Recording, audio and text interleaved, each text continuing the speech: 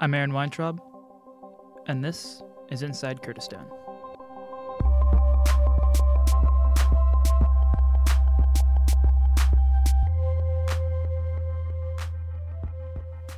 I focused some in the past on mental health in KRI and Iraq, but a lot of the time the conversation revolves around what needs to develop in the future for mental health services here in the Middle East in general.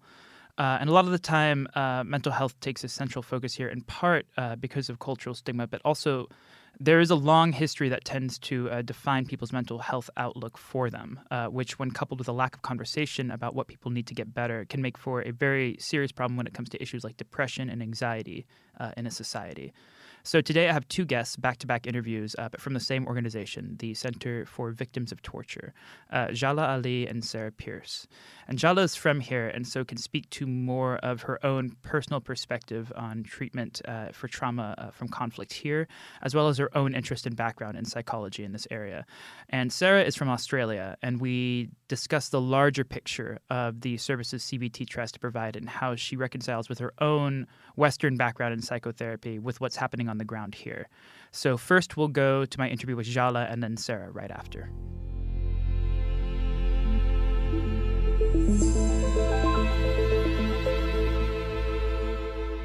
Jala Bayani-Bash, how are you? Bayani-Bash, Aaron. So you grew up in the 90s when economic sanctions hit Iraq. And so I'm curious, even before you did your own training in psychology, you told me that you had an early interest in the field. And I'm curious how, for example, these sanctions or the Gulf War affected people around you, what you saw from people even before you had the context to be able to understand what they were going through. Actually, you just asked me a question about my favorite animal, and I said all my passion is to human, not for animal. I'm sorry. So from that perspective, I'll begin. Since I was studying in high school, I had desire for working with human when I'm growing up, when I graduate from high school. That time, I remember I was only thinking about being a doctor. That's what makes you work with human being. But in my country, it's not based on your choice. It depends on your degree that you get in the last class of high school. So I got the degree that I had two choice to study law or psychology. So I went for psychology. So wasn't entirely my choice, but when I graduated from psychology and then I got my master, I can say I'm really happy about that field, working at that field. Specifically, after 2010, that I felt that this is the best, this is the most needed and the biggest gap in the country. And we had a lot of job opportunity in that field. So, yeah, this is how I came to psychology. And as I had this feeling, I went down for psychology, and I was working in the same field in many different agencies, or governmental, non-governmental agencies. So I'm curious how much, because the Iraq's history of different conflicts might affect people differently, depending on how old they are, what memories they have of which conflicts. So we talked about before this specifically your work with victims of ISIS, but why don't we talk about sort of people who have experience, have memories of the Gulf War, for example, have memories of the 90s, have memories of the regime, and the 2003 invasion. How do those different kinds of factors affect certain people? Mm-hmm. If we collect all the things and name it as a traumatic event, regardless of it is ISIS, it is regime, it is other traumatic events that happened in Iraq, it is disasters, wherever we call it traumatic event or difficult situation, it affects on people regardless of their gender, their ethnicity, their educational background, their age, their group of people. No matter what, when people went through or go through difficult situation, they affect by that, and it affects in three ways, like physically, psychologically, and socially. Yeah, you were talking about the pyramid of needs before we started this interview. Could you No, explain? this is a different topic. Oh, this is a Yeah, different this topic? is a different Could you topic. explain what that pyramid is? We had a chit chat before this Yeah. podcast. I talked. You asked me a question about the economic factor. Yeah, we have a Maslow pyramid which talks about human being needs. The first layer of the pyramid is about the very basic needs, which is shelter, food, clothes, and most of the people in Iraq, especially those who are displaced from their people, they are suffering from lack of their needs. Lack of these needs, let's say, and it's the most common factor between people who went through ISIS war specifically. They lost everything. They lost their shelter. They have no job. They can't pay their rent, their electricity fees, and other things. So it is like the Maslow pyramid. It talks about human needs. Yeah. One thing that we also talked about before we started was someone's level of resilience. And I want to talk about different factors before we even get into your programs, different factors that might contribute to someone's level of resilience to the trauma they've experienced. Yeah. Actually, as I mentioned before, traumatic events affect on everyone unless the person has resilience itself. And it came from so many other factors affect on their resilience. For example, their awareness about psychology, their personality, maybe sometimes their belief, their faith in whatever. It affects on their resilience. So the same people went through the same, two different people. They went through the same situation, the same traumatic event, but this event had effect differently on them. One of them, they are really traumatized. They have a lot of symptoms, but the other one is better, or they have less symptoms, or in a, not in that difficult way, So the resilience of people has a big role on the perspective or perceive of the traumatic event. How does CVT go about making people aware about their programs? We have awareness sessions for people in the community, for all the members of the community. Awareness is about how trauma affects on human being, psychological, physical, and social life. When they have this awareness and we talk about the symptoms of the trauma, so they will directly know that they have been through this and they are traumatized and they have really these symptoms there and their children. Our focus on children because children are the most effective one by trauma, and they don't have this resilience, they don't have this ability to analyze the situation, to understand. They just have the symptom and they don't know how to deal with that, and it affects on their entire life if they don't treat it. So our awareness sessions will be for the parents, teaching them, or let's say informing them about the symptoms of their children, of themselves. We have another thing. We are we have brochures. We have some papers which had a lot of information in it, and we are spreading between people. And yeah, so this is the way that we tell people about our service. Could you get in a little more about the brochures? What exactly is your system for spreading them around?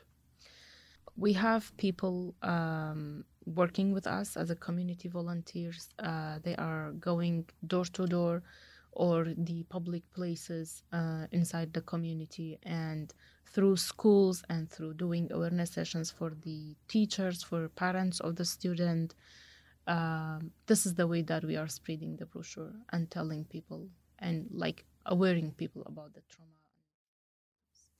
It seems to me that that's a very indirect way of addressing someone, and I'm curious why you might think culturally that's the best way to try and reach out to people here. If you could explain that. Yeah, I can say because of the, unfortunately, lack of awareness in that field in our society. Um, like people doesn't have this awareness about psychology, about trauma. They never realize that trauma has that much effect on them, on their life.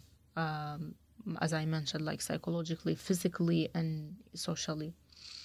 Have you heard about, like, maybe you're not from the same community, but if you ask your friends, like most of the parents, most of the people are suffering from a specific pain in their body. When they go to doctor, they don't find any reason for that pain, and they just say, "Oh, go and take a painkiller or any antibiotic, and you'll get better."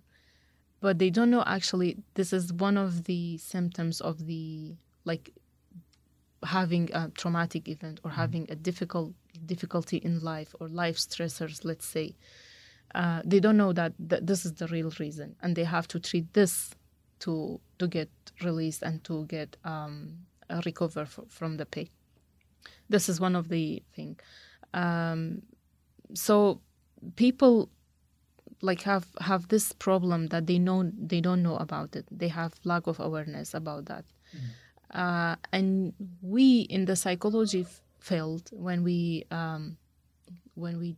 like work with the client, with the person that are suffering, actually I don't say client, but because anyone can be through that.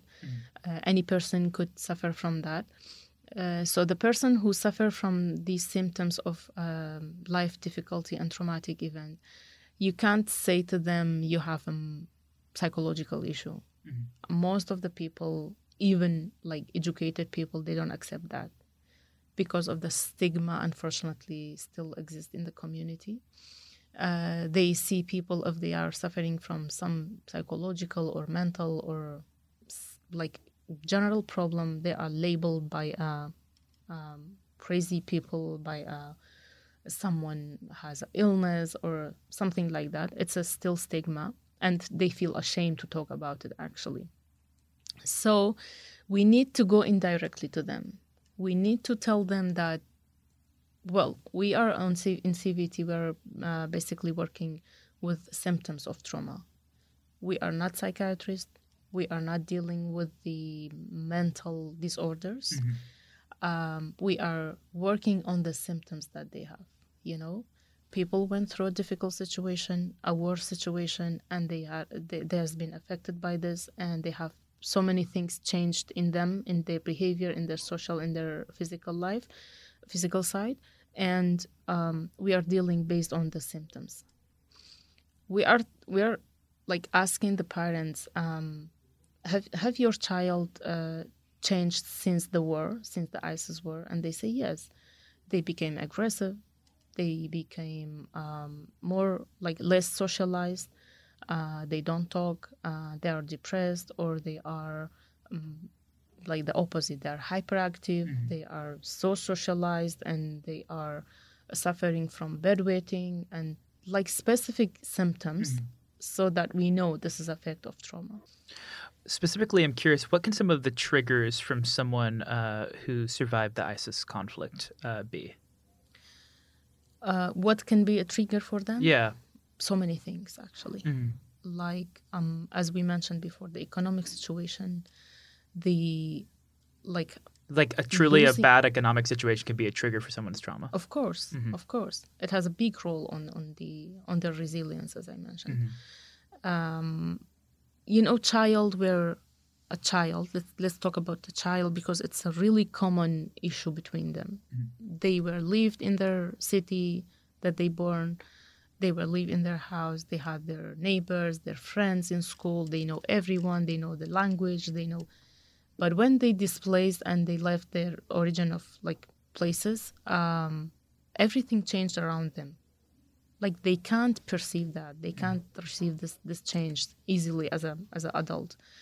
They don't talk to anyone, or they don't trust others, or they say like they see others as someone new for them. They can't accept them. They less trust. They less socialize. And it affects on their behavior. they might be became more aggressive, more over very small things. They get emotional, and they get angry and upset about it, and it also affect on their physical physical situation. They have belly pain, they have headache, they have leg ache, whatever. They suffer from all these things, and like at the end of the day, they don't feel good, and they don't know what's the reason, and it affects of their relation with their family. So this is what I'm calling it. Like when I say traumatic event affects on social life, it affects on their relation with people and with parents. They can't parents can't tolerate this behavior, and they don't know why they behave in this way. And they might be going through trauma themselves and might not be able to. Yeah. And they can't deal with each other. And here starts parents beating them, and they are running away from the house, and they're saying to their parents that you're not good enough, you're not my dad, so many things we hear from the children that we are working with. I'm curious, and I'm going to ask this question to Sarah as well when I interview her. If this behavior of trauma leads to sort of factors like aggression or mistrust, what does that say for the future of the society here in Iraq and Kurdistan in general? Does a poor mental health outlook for individuals in this society make for a future for conflict? Does one thing lead to another in your mind as a psychologist?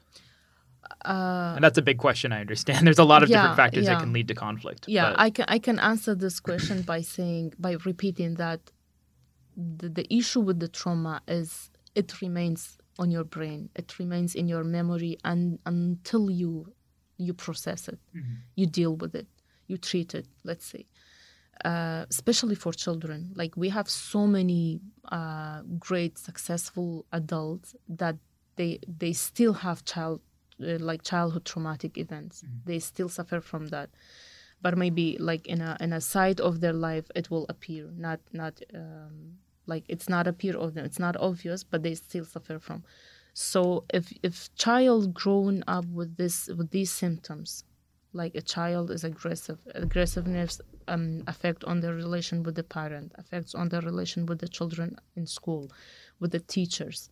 They will not be successful, for example, in the school because they can't tolerate the others, or they have been bullied in the school because of their specific behavior, because of their aggressiveness, because of their lack of tolerance. So these all symptoms, if you can't treat it, if you can't process this traumatic event, it will remain with you, and it will affect on your other life. So, as you said, things come after things, specific behavior affects on their entire life, let's say, in the end of the day. So you got your bachelor's degree in psychology in 2007. Yes. Just 4 years after the beginning of the invasion. So do you have memories of the Gulf War? Oh, yeah. Yeah, you do? I was only 4 years old. I was going to say, you were young, but you might remember. I remember, yeah. Okay. Yeah. And you remember the economic sanctions afterwards? Of course. Okay. Yeah. And you remember the invasion, of course, because you were definitely old enough by then. I'm curious, Jala, how much trauma you've had to address with your own lives from things that you've seen and the people you've had to be around. Maybe for me it's different, but, I was 4 years old in 91 when revolution here happened in KRI and, against the regime Baas.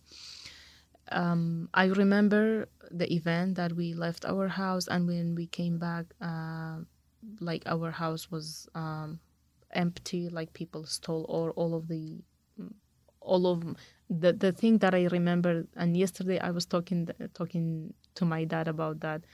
The most thing that I was sad about was they were stole my toys, and I can't forget that. And I still remember my toys that it's gone. I don't know where, but I remember, but for my fortunate, I didn't went through real war. I didn't see like catastrophic things and difficult things much.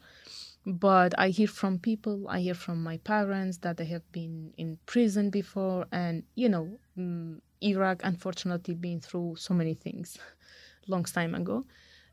So we will be kind of secondary traumatized. Okay. We hear about all these things. So we have people now. They went through ISIS war, or let's say children who born after ISIS or during ISIS, or they haven't seen these real things in reality, but they still considered as secondary traumatized. Why? Because the mom and the dad went through that and they are traumatized. They have symptoms. The symptoms will affect on their children as well, because they can't behave in a right way with their children. So the children will be secondary traumatized as well. One final question, and it's kind of a two-parter, but I want to know about people who may start with your services, but don't follow through with them. What kinds of reasons do they give, or what kinds of factors might lead to someone dropping out of CBT services? Everyone who need our service, or let me rephrase that, everyone who our service indeed serve them and indeed make them in a better situation, they are welcomed in CBT. Unless they can't commit to the sessions, or unless they want to drop out, or unless because of the whatever reason they can't come to the services. Otherwise, everyone is welcome, and children. Our focus on children and parents, either mom or dad coming with the children for the sessions. No one will be dropped out against their will, everything it's up to them, and they are deciding that. But from the CBT, they are all welcome. But they need to have the criteria. We need to, to know what if they have the criteria that we put it for our service, because each service has their own goal. And for example, we have intensive session, which is 11 to 12 session. Each session has a goal. If someone come and doesn't have the criteria, it means that doesn't get benefit from the sessions. So they can't get benefit from that, and it's waste of time as they come, because the program and the sessions are designed for the specific people that go through our criteria. Yeah. If people drop out of these programs, is it because of social stigma that they face from families or their communities? How much does that factor in? I think in CBT we could deal with that situation, with that problem, with the stigma, because we are not going, as I told you before, we are not going directly to tell them that you are suffering from a psychological issue and you need to come here and you need to treat it. No. I remember in one of the sessions we called it, we named the session as a facing life's difficulty. This is something normalized for people. Everyone can have difficulty in their life, and it's really normal thing. So people understand that easily.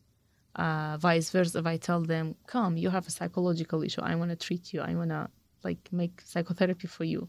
No, they can't accept that, but they can easily come to the session that makes them face their difficulty in life and make them in a better situation, make their resilience be more, and make them feel comfortable about even they are in the difficult situation, but still they can survive and they can deal with it. Well, Shala, thank you so much for joining me today.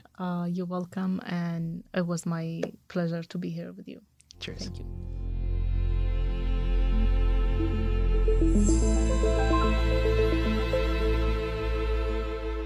Sarah, thank you so much for joining me today. Thank you. It's lovely to be here. So I wanted to ask, generally, what is sort of the difference between psychological trauma from a conflict zone versus psychological trauma from another violent accident, for example, like a car accident? What are some of the long-term effects that can have on people? Yeah, it's really interesting because trauma is essentially like a physiological and psychological response to threat.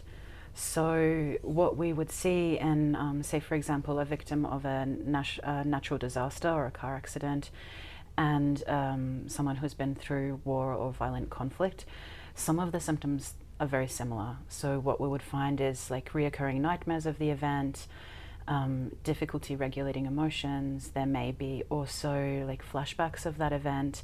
It doesn't matter what the event is. But what I've found is really unique working with survivors of violent conflict is the interpersonal impacts. So what we notice is there is an impact in trust, both in themselves and others, and impact on like ability to form meaningful relationships with family members, with their community members, particularly in conflict, like the cohesion in communities becomes disrupted when there is both people who have been survivors of the conflict and people who may have perpetrated other crimes or being involved with the conflict. Like we find there's a real disruption in trust, and so I think that's quite unique for our work. It would be similar to other forms of interpersonal violence. So for example, childhood abuse or neglect also has that capacity to disrupt like interpersonal relationships. So I think that's a unique element. Also a feeling of like shame, blame, guilt, wishing that they could do something, they could have done something different in that circumstance where, or responded differently. Could be similar to other sorts of trauma, but we really see this standing out in many of the communities we work with across the world. And going off of that interpersonal relationship that you have to maintain with the victim while you're working with them, particularly with the war and conflict-related trauma, you have to do a lot of follow-up. So what are some of the necessary steps that you have to take in the long term to help treat someone who's undergoing that kind of psychological trauma? Yeah, definitely. So I think CVT services are quite unique because they're really intensive. So we're not meeting with somebody for just 1 or 2 sessions. We start with an initial meeting to build somebody's trust, to identify whether they're like suitable for us to work with, and that we're suitable for them. So the trust goes both ways, right? We're choosing each other and choosing to work with each other. And then we have like a period of time where we see that person either individually or in a group setting. And then we continue to follow up with them every periodically for a year. So we find over that time frame that initially someone might present with really high symptoms and effects of trauma, but over the period of working with them, we see the reduction in the impacts. And of course, like CVT are not like a closed door service. Anytime somebody needs to come back, or if something else happens and they need to recontact their counselor, then they can come back and seek support again. I'm kind of curious about it takes a certain level of trust between someone who's offering care and someone who's receiving care, but particularly with conflict-related trauma, that can I could see that person potentially having trust issues, not just with people who are seeking to help them, but also sort of society around them in general. So how do you help sort of address like people who no longer have like a faith in like the place where they live? Interesting. It's very hard, and I think, and this is hard but not impossible. And I know that part of the reason for doing group work is because there is a disrupted trust, and so through the process of the group and through building relationships with other people from their communities, through seeing that other people have actually had very similar experiences to them, then the the trust gets rebuilt. And it may not be for like quite a number of sessions before somebody is really ready to open up and share what they've been through, and share details with their group. But generally what I've noticed, and what I've heard from the team in the field, is like the first session, people are very, nervous to join in. They may like have questions about, well, who else is going to be in here? But through that process and through getting to know each other, like the stability of the group and the relationships start to get rebuilt. We're obviously working on a small scale. We're not working on like rebuilding an entire community. That gets done sort of step by step, and that needs like the involvement and willingness of the community to rebuild their relationships. And what are some of the cultural considerations that you take into account while addressing the effects of trauma, and what is unique about the treatment for the community in Iraq and Kurdistan? Yeah, so our work here has been quite interesting. So from the beginning of our project here, CVT have some standard models that we use across different contexts and different cultures.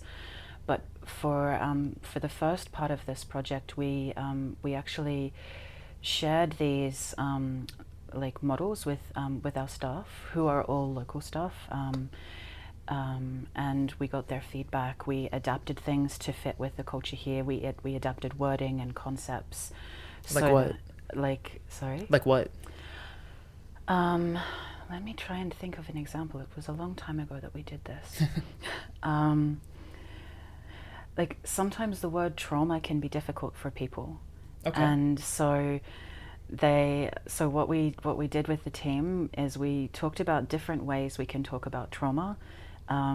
So we don't avoid using the word, we do use the word, but we may like give a lot of examples and make those examples relevant to the community. Okay. So like sometimes, there may have been like you may have had to leave your home suddenly, you may have needed to you may have experienced like conflict-related things like bombings or other things. So we share generally, so people know that we know what they've been through, and then we go through like the more detailed information with them, and that's also a process of building trust, right? Because somebody doesn't always just come in and say, "Oh, I'm going to tell you about the really difficult thing that's happened." They'll come in and say, I'm struggling with feeling angry all the time, or I keep having nightmares, and then so we start from that and we move I guess down to what has really been going on for them in the community.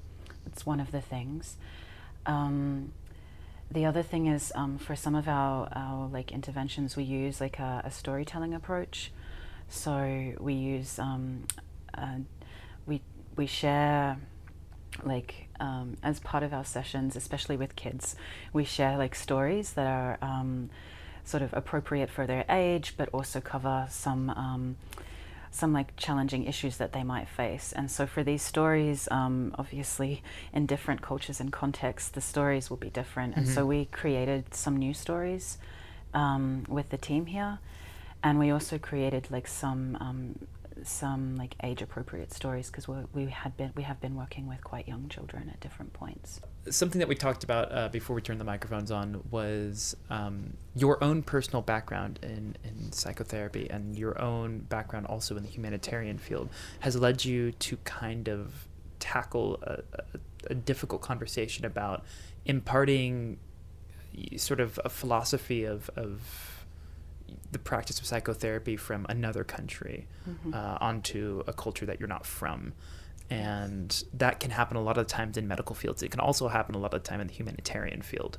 So can you tell me sort of the conclusions that you've drawn with trying to bridge that gap? And so I don't want to bring the term like neocolonialism into it, but I just did.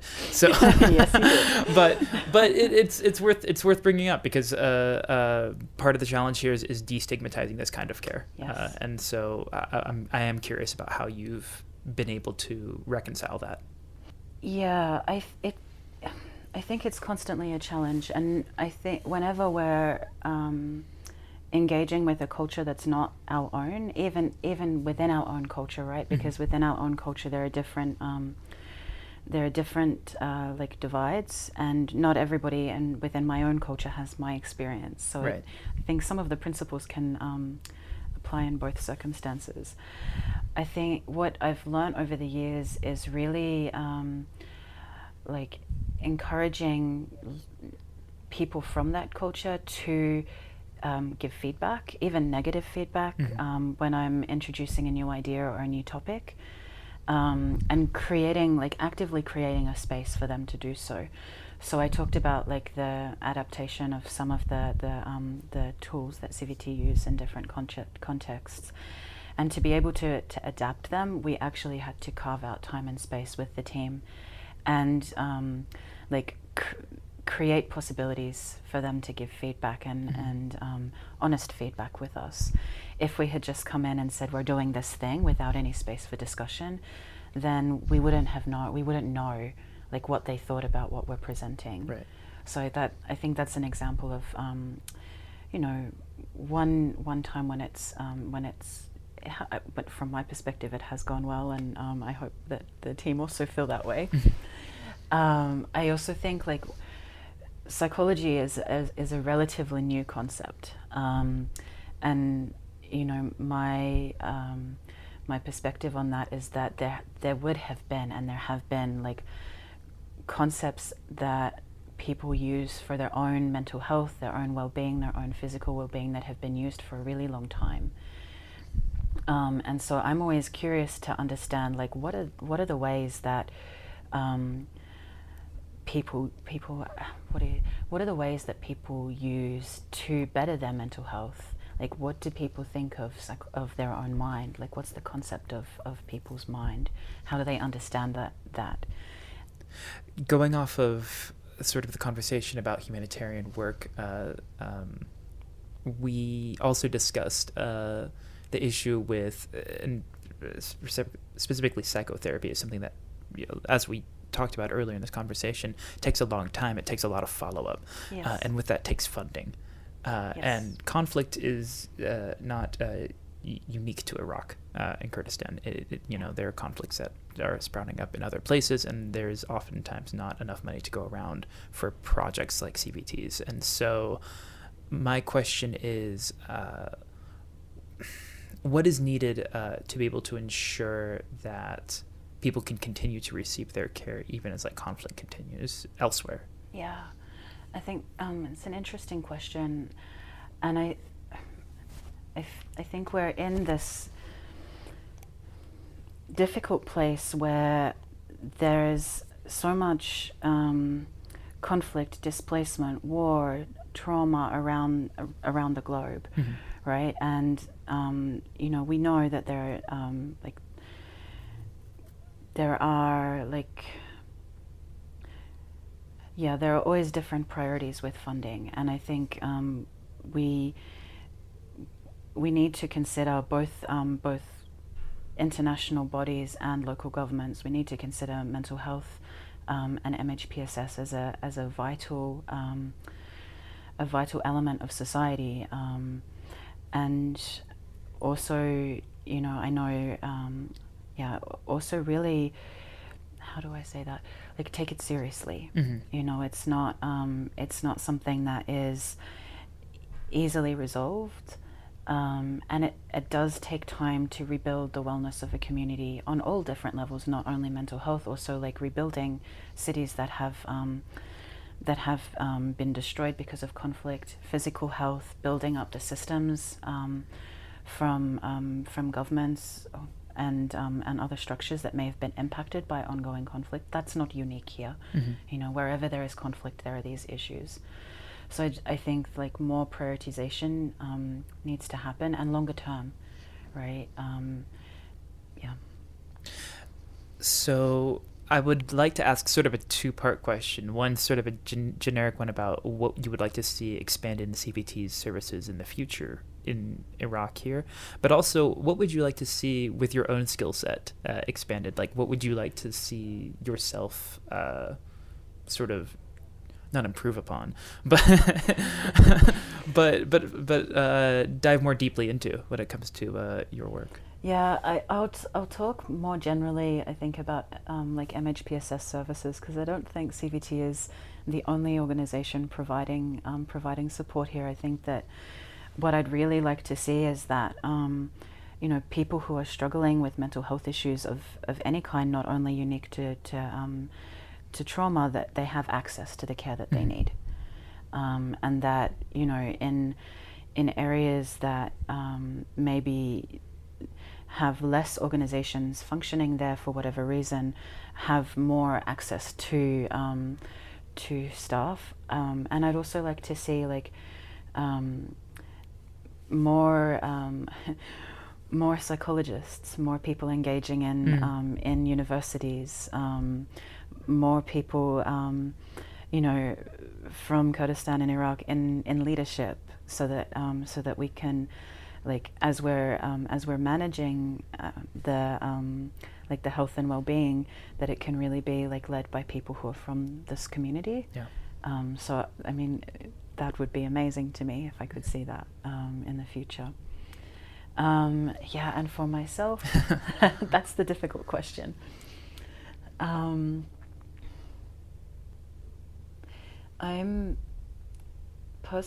interested in understanding trauma from a deeper perspective. And yes, this is the work that I do, so I have a good understanding of it. But sometimes I feel like there are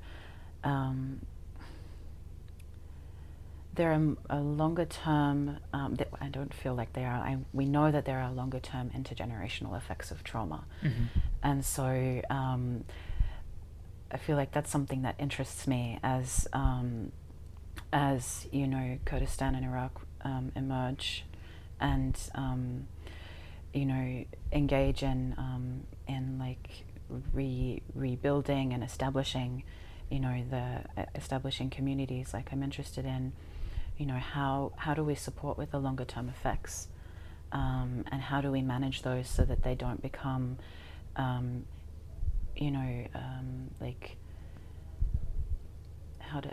patterns, if that makes sense. Right. Because we know that intergenerational trauma often shows up as patterns in behavior rather than an immediate traumatic event. It emerges as a pattern in behavior that is not always helpful. And so I'd really like not for me personally, yes, but also for the team here to be working on how do they help their communities, and how do they guide the people that come to them for support. Actually, I'm curious because, and this is maybe not a question for someone of your field, but you talk about intergenerational patterns for people, but I'm also curious about intergenerational patterns for societies. Is the conflict that people emerge from that traumatizes them, does that reflect in future conflicts that the next generation might go into? And is providing psychosocial support maybe a solution that's under-researched for that kind of issue? Again, it may not be your field, but I'm just curious about your opinion on that. It's a very interesting question. I'm not sure, to be honest. And I think that of course, and I'm not speaking about Iraq or Kurdistan only here. I think going through any kind of conflict impacts the society, impacts the way that people relate to each other, impacts the systems of society. And so once that conflict has stabilized and communities can engage in healing, then they can also direct what they want their community to look like and what they want relationships to look like. So, of course, I'm a therapist. I'm going to say psychosocial support can help, but I think there's a specific type of psychosocial support that can help. And then we would be moving more into, I guess, the peace building field, which is, not something that I'm working on directly at the moment. All right. Well, we'll get into that, I guess, maybe in another episode. But Sarah, fun. Yeah, thank you so much for talking with me. Yeah, thank you for having me. It's Cheers. been a pleasure.